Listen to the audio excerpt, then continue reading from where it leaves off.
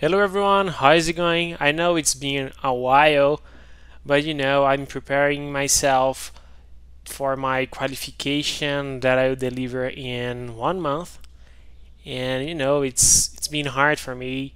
I have to study, I have to prepare my presentation. I have already sent my text to my advisor, so I'm waiting his corrections.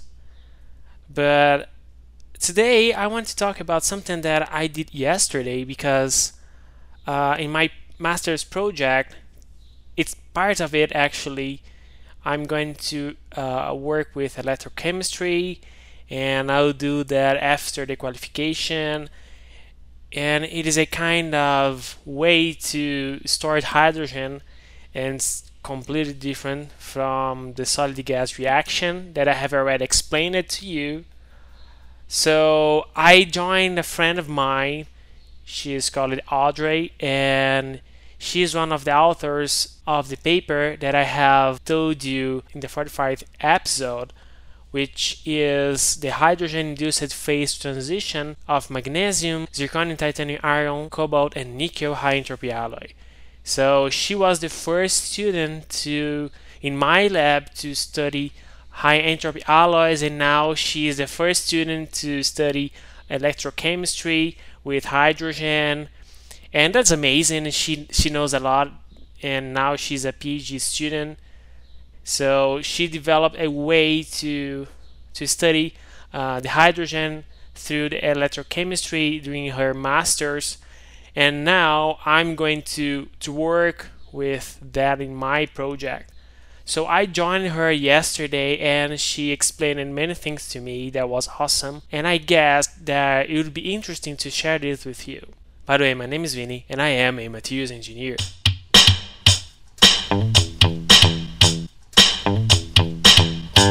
To begin this episode, I have actually to explain something before sharing the content that I learned yesterday.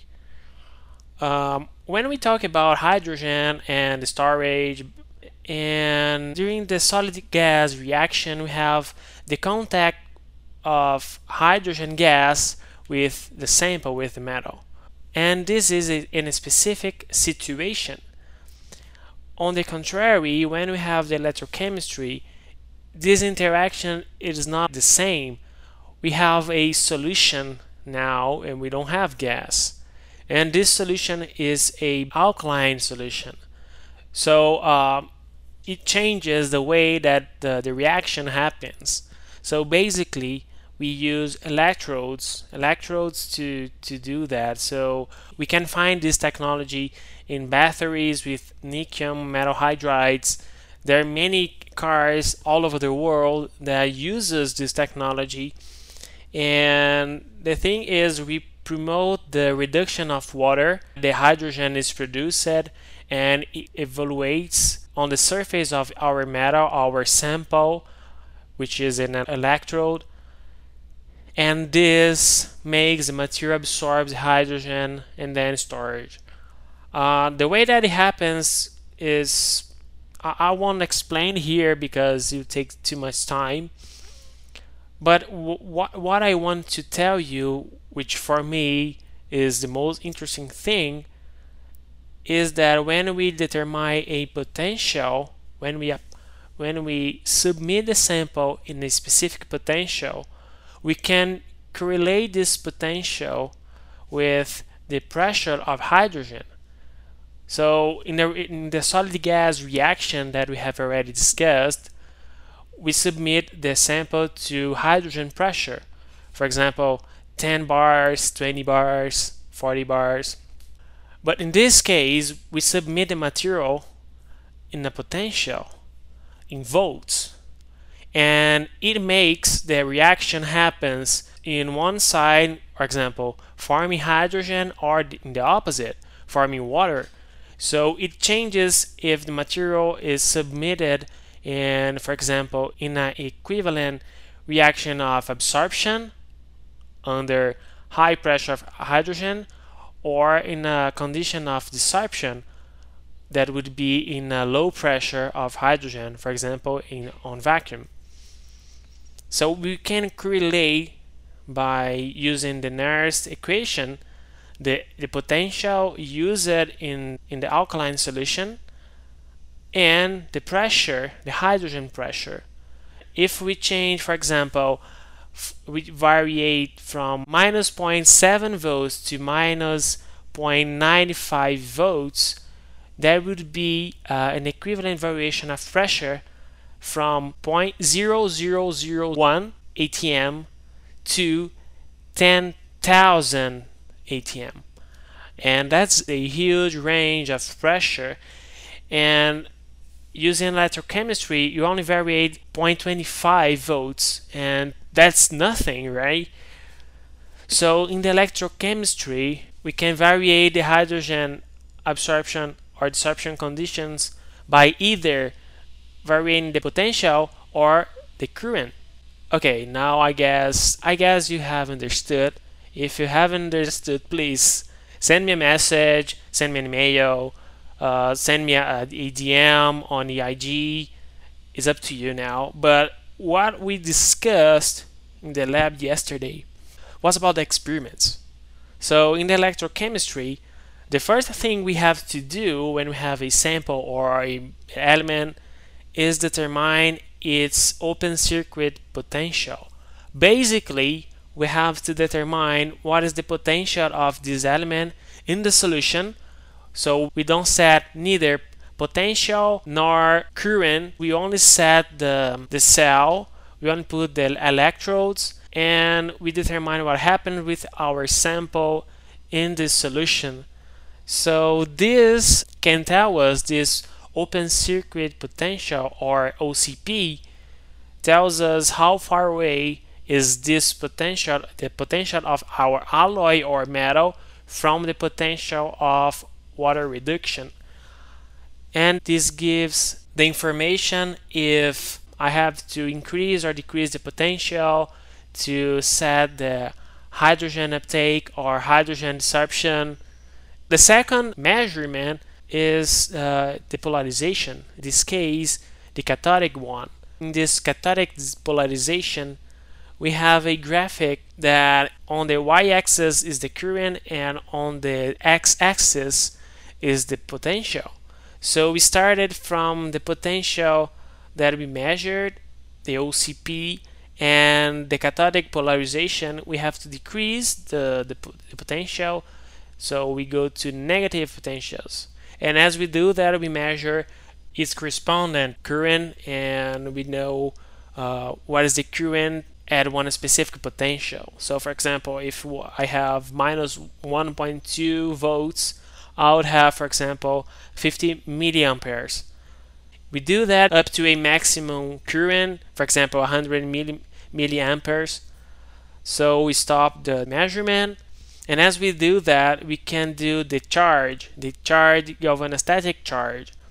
This charge means that we are going to set a current and measure the potential with the time. And this makes our sample absorbs hydrogen, so it makes the evolution of hydrogen on the surface of our electrode, in this case our material, our sample.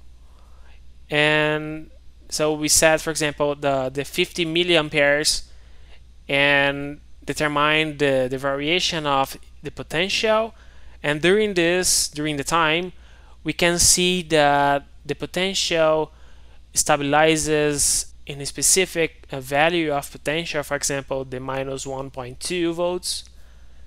And we know that in this case, our material is under the hydrogen absorption condition. We also can do, in this case, the discharge, which is the potential static discharge. And this potential static discharge, we set a potential and we evaluate the current variation, or in this case the stabilization, with time. In this case, we measure this current and we have the reduction of oxygen, which is the hydrogen is consumed, which means that the material desorbs hydrogen. Another measurement that can be done is the spectroscopy, but this spectroscopy takes too much time to do. is a little bit complicated. She didn't do yesterday. She rather did the cathodic polarization and the galvanostatic charge, because this charge sometimes takes 24 hours to be done, and it's not easy to do. The discharge is also something that it takes too much time, and the spectroscopy basically can be done as potentiostatic and galvanostatic. Again, the potentiostatic, we vary the potential between two values, for example from minus 10 millivolts to 10 millivolts. And the galvanostatic spectroscopy, we vary the current, for example 100 micron amperes. And we do that in many frequencies. We use the AC current, so it gives us information about the corrosion resistance of the material, about the formation of a passive film, because it can oxidize, and this oxide may interrupt the absorption of hydrogen. So it's important knowing these informations, but this specific measurement, you have to use a flat sample, and if your sample is not flat enough, or there's something on its surface, it might change the experiment, so we won't have a good result. But the thing is, we discussed a lot. I learned a lot. I have to present this in my qualification. I have been studying this for a while, and when you study this and you don't see the real experiments, I guess this is rather complicated.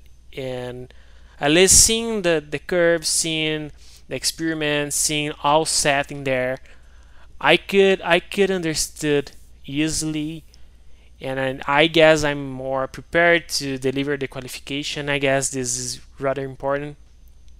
And she said to me that that it would be easier seeing the experiments. This is quite easier now, and so I guess that's important. Saying these things to you and sharing this content is quite complicated. I know it's quite different from the solid gas reaction that we have already discussed, but it's new, it's important, and everybody's been studying this. We have to do something different, and that's it. I hope you have enjoyed. Thanks for listening. See you in the next episode.